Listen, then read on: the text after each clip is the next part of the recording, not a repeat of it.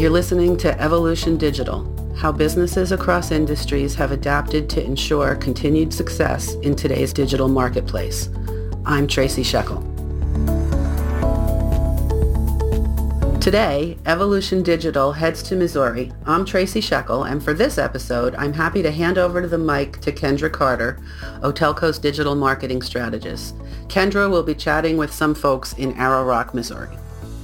Welcome back. My name is Kendra Carter. I'm the digital marketing strategist at Otelco, and I'm excited to be guest hosting this week's podcast. We will continue to explore the digital evolution with our guests by talking to them about how technology has changed day-to-day business in their industries. Today, I'm happy to have two guests joining us from Arrow Rock, Missouri. I'm pleased to welcome Quinn Gresham, who is the producing artistic director of the Arrow Rock Lyceum Theater, as well as Sandy Selby, executive director of the Friends of Arrow Rock. To get started, both of your organizations have a 60-year history in Arrow Rock, which is a very historic town. So that really uniquely positions you both inside this digital boom that we've experienced in the last couple years. Sandy, I wanted to start with you. Could you give us just a brief history of Arrow Rock and what the Friends of Arrow Rock do for the town? Well, Arrow Rock is located on the intersection of the Missouri River and the Santa Fe Trail, and so that really made it an excellent place to plant a town, and it was established in 1829. But Lewis and Clark had noted the area when they came by. It is situated on a bluff high above the Missouri River, so it was protected here but convenient to river traffic. And so the town sprang up pretty quickly after it was established, and at its height had about 1,000 people who lived here. Some of our notable citizens included George Caleb Bingham, the American artist who was noted for his paintings of the American frontier. And then we had Dr. John Sappington, who developed the use of quinine to treat malaria. So he was a very wealthy and powerful man in this region. We had 3 Missouri governors who came from Arrow Rock. And so the town was really booming and doing great. But some things happened. They tied a lot of their economy to trade with the South. And so the Civil War undid that part of their economy. The river started to move away, and so the river port that had supplied Arrow Rock with goods and travelers, that went away. And then there were 2 big fires that took out the business district, not once, but twice. So I think people were getting the hint that it was time to move on. And by the turn of the 20th century, it was had declined. There really wasn't much to see here. A lot of the beautiful buildings that had been built were starting to deteriorate. And that was when a lot of our history turned on the decision made by the ladies of the Daughters of the American Revolution, and they decided they were going to save the J. Houston Tavern, which is one of our most historic buildings here in Arrow Rock. They got the legislature on board. The legislature purchased the building for the Daughters of the American Revolution to restore. It was the first building in Missouri purchased with public funds for historic preservation. And after that building was restored, the state went on to buy land around the building and establish the first state park here in Arrow Rock. So it was really those women who started the preservation movement here, and that movement was continued. The Daughters of the American Revolution spun off a new organization. That was in 1959, and that was called the Friends of Arrow Rock. That's where I work. We just celebrated our 60th anniversary last year. Since we were founded, we have restored 13 historic buildings, and we also conduct history education programs for children and adults. So we are teaching people about life on the Missouri frontier every single day that we're here in Arrow Rock. That's wonderful. And what about your background, Sandy? Where do you come from, and how did you end up with the Friends of Arrow Rock? Well, kind of in a roundabout way. I was a magazine editor and publisher, and that was really my background. I loved history, but my background was journalism. But my husband is a professional historic preservationist and a consultant, and so we were when we decided we wanted to move away from a larger town and we're looking for a place to go, well, Arrow Rock was perfect, especially for someone like him. And so I continued to commute from Arrow Rock to Columbia about an hour each way every day for about 6 years. And then this job became available, executive director of Friends of Arrow Rock. The woman who was in the role before had been here for over 30 years.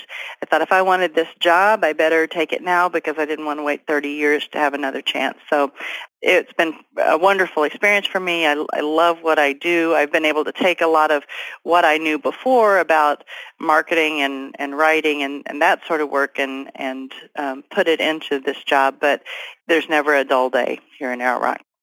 That's great. So as these stewards of history, you guys must be uniquely positioned to see the way technology has changed the town and also changed the way you guys work. Can you speak to that? Well, we do. I mean, a lot of what we do in the Friends of Arrow Rock is try to take people back in time.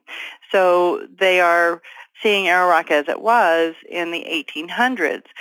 So while they are in those experiences, they may not be using technology, but in order to get them here, technology is increasingly important. It's everything to us to be able to communicate through social media. We have developed an app that helps people navigate if they are not using one of our professional interpreters to guide them. Every single day, we rely heavily on that technology to be able to tell the story of Arrow Rock to people, to get them to Arrow Rock even. And I think there are opportunities that we haven't explored yet with digital technology, kiosks and things like that maybe down the road is something that we could look at. That's really cool. Can you talk a little bit more about what the app does? So the app enables people to go from building to building and to hear a little audio explanation of what the building is and its history. One of our challenges here, and one reason we rely so heavily on Otelco and as our provider for phone and technology services, is because we don't have good cell service here. And one of the things the app does is allow people to download it before they even come here, or while they have a good signal here, that they can borrow our Wi-Fi signal here and download it, and then walk around the town whether or not they have good cell service, and they can fully experience the app and everything that it offers. That's really cool. It's nice that you guys are using technology to bring people away from technology. So Quinn, what's your background and how did you end up in Arrow Rock at the Lyceum? I'll try to give you the short arc. But when I was in fifth grade, I had a sort of fifth grade love, whatever that means for a fifth grader, of the Burley twins, the two girls in my class, and they were involved in the community theater in this small town in Arkansas where I grew up. And so I actually positioned myself to be in the room with them, and that required that I be cast in South Pacific, the musical that the theater company was doing at the time. And that's how it started. What ended up developing from there is, I'm not athletic in the least. So it wasn't really until I became a part of the drama club in high school or the community theater in town that I felt personally part of a team. So, all of that is fairly selfish. I eventually developed a love for the art form as I studied at Webster University in St. Louis. And while I was there, I auditioned for the Arrow Rock Lyceum Theater. So the summer after my senior year of college, I came out here to work. I believe I was in 8 shows that summer and fall. And then right after that, moved to New York City. And I would return on occasion to do a season here, a season there. And in 2004, there was a leadership change here in Arrow Rock at the Lyceum. And my dear friend, Philip Caulfield, was named the new artistic director. He had been the associate artistic director for 20 plus years. And he called me. I was living in New York at the time and said, would you like to be the new associate artistic director? And I said, absolutely. I'm not quite sure what that means, but yes, I'd do anything in the world for you. What I don't really know is what that job is. And also, is it possible that I spend some of the time still in New York? I was 27, I guess, at the time, and I wasn't quite ready to give up my New York life completely. Flash forward to 2005 as the season was about to be underway in May, and Philip, who had been living with AIDS for about 14 years at that point, developed a series of complications that required him to step down from his position as artistic director. And he contacted me, he contacted the board. We all agreed that I would serve as the artistic director that year and see if we could manage a season. It was a nightmarish trial by fire that none of us were prepared for. Philip lived through January of 2006, and there really wasn't a day that he didn't talk to me on the phone. When I would call and say, can you please explain this to me? I have no idea what this is. I had worked in a variety of theaters, but only really as an actor. I had directed a couple of shows, but my exposure to the more global concept of a theater organization was pretty limited at that point, so I had a lot to learn. At the end of 2005, the board of directors said, would you like to stay on in this position? And at that point, knowing that Philip wasn't going to be able to do the job and that I really wanted this theater to continue to thrive, I agreed to do it. And so I've been here ever since.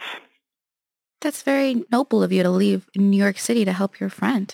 I think any opportunity to get out of New York City is probably a good one. It's interesting because now, I go back to cast our shows in New York every year. I was just there a week ago. And when I first moved to Arrow Rock, I couldn't sleep at night because it was so quiet. I would have to turn on the TV and the radio in the bathroom in order to fall asleep. Now I go back to New York and the noise and energy level just absolutely drives me nuts, and I can't wait to get back to my quiet little house outside of Arrow Rock. That's fair. As a country person, I understand that. Just a little history about the Lyceum. Since it started 60 years ago, it's gone through a lot of challenges, fire, the like. One thing was when it started, the Kansas City Power and Light had to rewire the town to bring power to the theater. Is that correct? I have heard that story. I will have to tell you that I wasn't here then. But yes, I have heard that story that there was no 110 service, that there now is 220 service. And we continue to have struggles. Arrow Rock is sort of at the end of the line in terms of the power coming into town. And we've always had struggles with the third phase of our three-phase service. It's a little mercurial.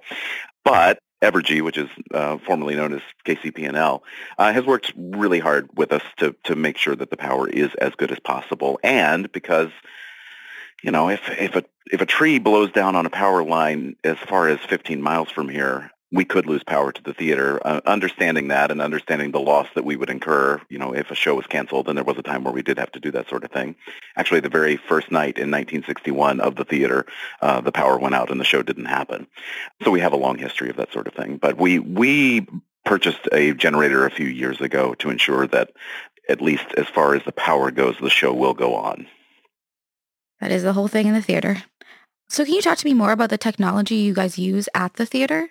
Yeah, sure. It's interesting because theater, in its purest form, doesn't require any of that. I mean, you need a story to tell and people to tell the story. But in terms of the actual storytelling, technology has become a larger part of the form, from video projection, which enables a scenic designer to transport the audience very quickly from one locale to another, just by manipulating images and video on projection surfaces. Also, too, the automation of scenery has become a major part of how the work is done these days. If you go to see a show on Broadway, you're rarely going to see an actor pushing a set piece around. You're going to see things magically float into place. So there is a certain expectation of that level of mechanical ingenuity. And beyond that, the digital revolution really on our end has been the most helpful in how we reach new audience members. I'm one to opine for the days when if you needed to reach someone and they didn't answer their phone, well, you just have to call back again later because there wasn't even an answering machine. But in a world where word of mouth is critical, social media particularly has been really helpful for us to get the message out to a larger audience. The Lyceum is, by its very nature, an improbable sort of thing, and frankly suspect if you've never actually experienced it. We are located in the beautiful town of Arrow Rock, which boasts a population of 56 people. If you haven't visited Arrow Rock, that might sound very different from what it actually is. There are a few more beautiful places than Arrow Rock. But for there to be a major professional theater located in a town of that size, I think anybody worth their salt would say, oh, come on, there's no way. So until someone has experienced what we do and told a friend about it, that friend is very likely to come here, or very unlikely to come here. So social media has been very helpful in that way. It allows our word of mouth army to reach more people more quickly. The other thing, too, is that there is today an expectation of, it's interesting because if you go to a restaurant, you don't know what the food tastes like until you actually sit down and eat it. In the theater world, we now feel very compelled to give audience members a taste of the show before they've even seen it. And thanks to digital technology, we are able to capture portions of a show by video most often and actually share that with an audience to entice them to come here. So there are lots of ways in which it affects our world. And I think, again, I do opine for the old days, but I do think it has actually helped us quite a bit. The other thing that has been really beneficial for us is shopping. There was a time even when I first came here where the props department or the costume department would have to travel as much as 45 minutes away, sometimes an hour and a half away to find the perfect costume piece or the perfect prop. Now, thankfully, we can just open the computer, order it, and it's here in 2 days. That's certainly affected the workflow and also the productivity of the workers here. Amazon. I didn't want to name it. It's changing the world. But yes. We all know. I see a lot of streaming sites lately or just like advertisements for streaming because I love musicals, so I'm definitely a targeted person for them. Just like where you can just watch a Broadway show on YouTube or like on your TV at home. Do you think that sort of thing is kind of hurting theater, especially on a local level? I don't really know the answer to that question. I think for a lot of people that don't have access to theater, it actually maybe is the thing that gets them excited about it. So that when an opportunity presents itself in a tiny little town just down the road from where they live, they realize, okay, I've been watching these illegal bootleg videos on YouTube of Wicked. Why don't I actually go see one live and in person? So I think it maybe doesn't hurt us in that way. There are major arts organizations that have figured out a way to simulcast their shows. For example, you can go to a movie theater sometimes and see a simulcast of the current opera at the Met or one of the productions at the National Theatre in London. That is a way to see that work. What it robs you of is the essential element that makes the theater so powerful for me is being in the room with all of the people whose laughs, claps, coughs actually do affect the work that's happening on stage. I talk about this probably more than anybody wants to hear, but the fact that we have the opportunity to gather a diverse group of people, turn off the lights on them, and allow them to have a shared experience where we actually all feel like we're on the same team is a rare experience in the world that we're living in today. And I do think the severing of that particular part of the theatrical relationship between the stage and the audience does diminish the power of the work. That said, it may be that is the only access someone has to the theater, and I guess something is certainly better than nothing. I know that I've definitely watched a lot of ripped off YouTube videos of Wicked personally, so I felt that. But it hasn't kept you from wanting to see it live. Oh, no. Especially not if India Mazel is involved.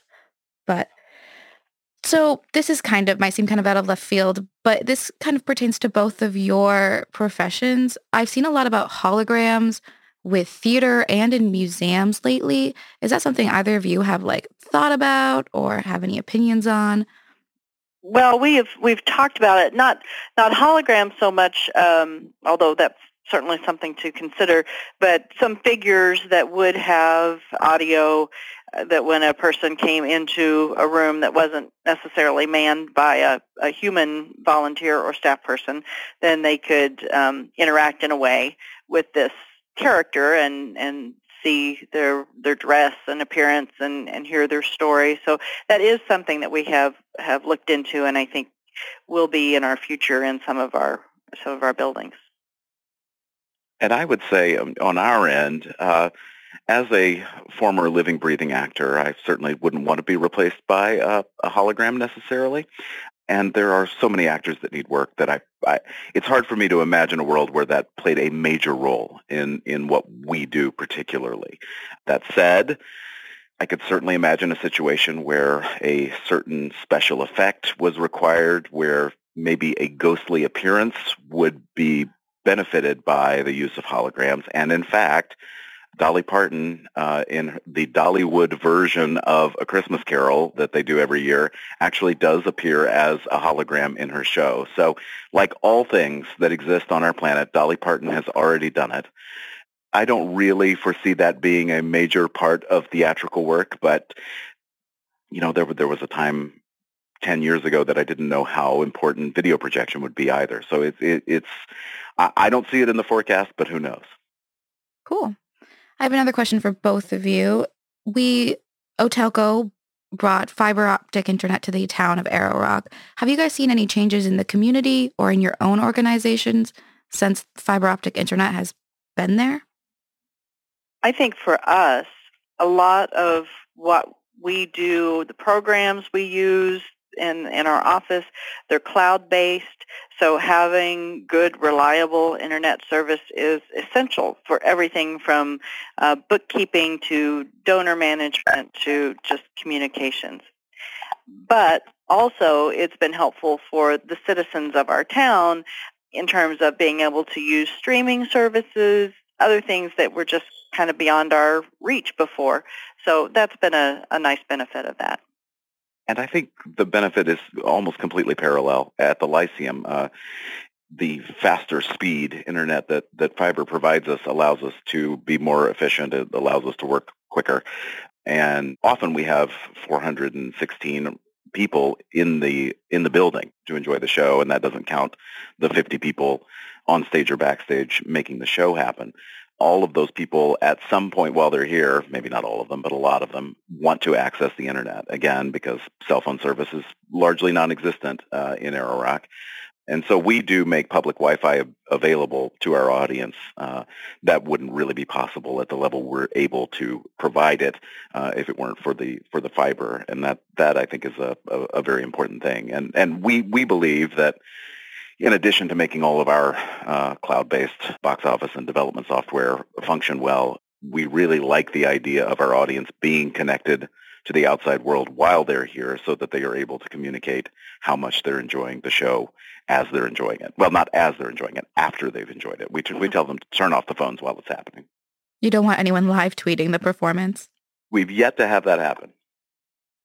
Great. Well, before we wrap things up, we usually like to ask the crystal ball question. Just where do you guys see technology going in your industries? What's next? The way we serve our education programs is that children come to us. We do a series of about 6 weeks of spring education programs where we bring classrooms of children here and we give them hands-on history lessons. There is no better way to do that. That's a memorable experience for them to be able to write with a quill pen and actually do chores and things that kids in the 1800s would have done. But the reality is that many schools are limited in their funding and their ability to bring children to us. So we are looking for ways to bring Arrow Rock to them. And I think that technology is going to serve us very well in that, through video, through streaming, through all sorts of delivery systems that we're beginning to explore for ways to bring our education programs into the classroom, give them a rich experience that will be in its own way as memorable as it would be if they came here, but to be able to take care of those kids that just can't get to us. I think that people have worried for years that theater audiences are dying. And I always find that so interesting because if you go back to around the time that the Friends of Arrow Rock and the Lyceum were born and look at a photo of the opening night crowd of The Music Man on Broadway, it's not a young audience.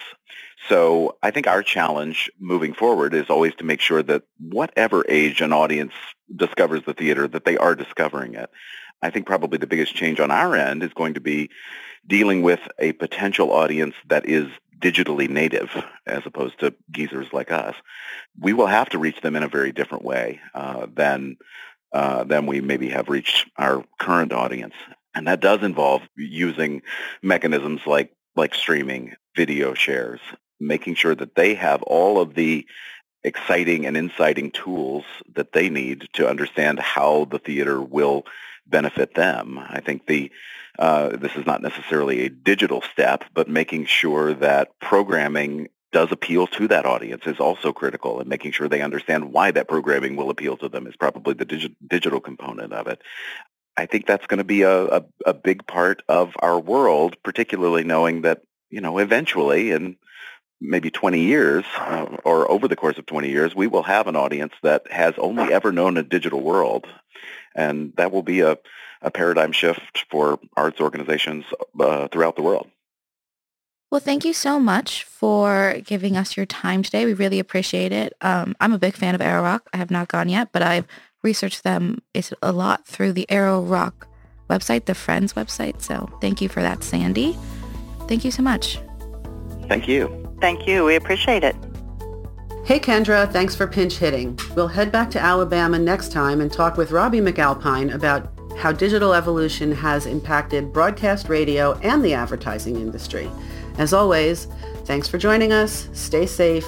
Let us know if you know of a business that we should include in a future podcast.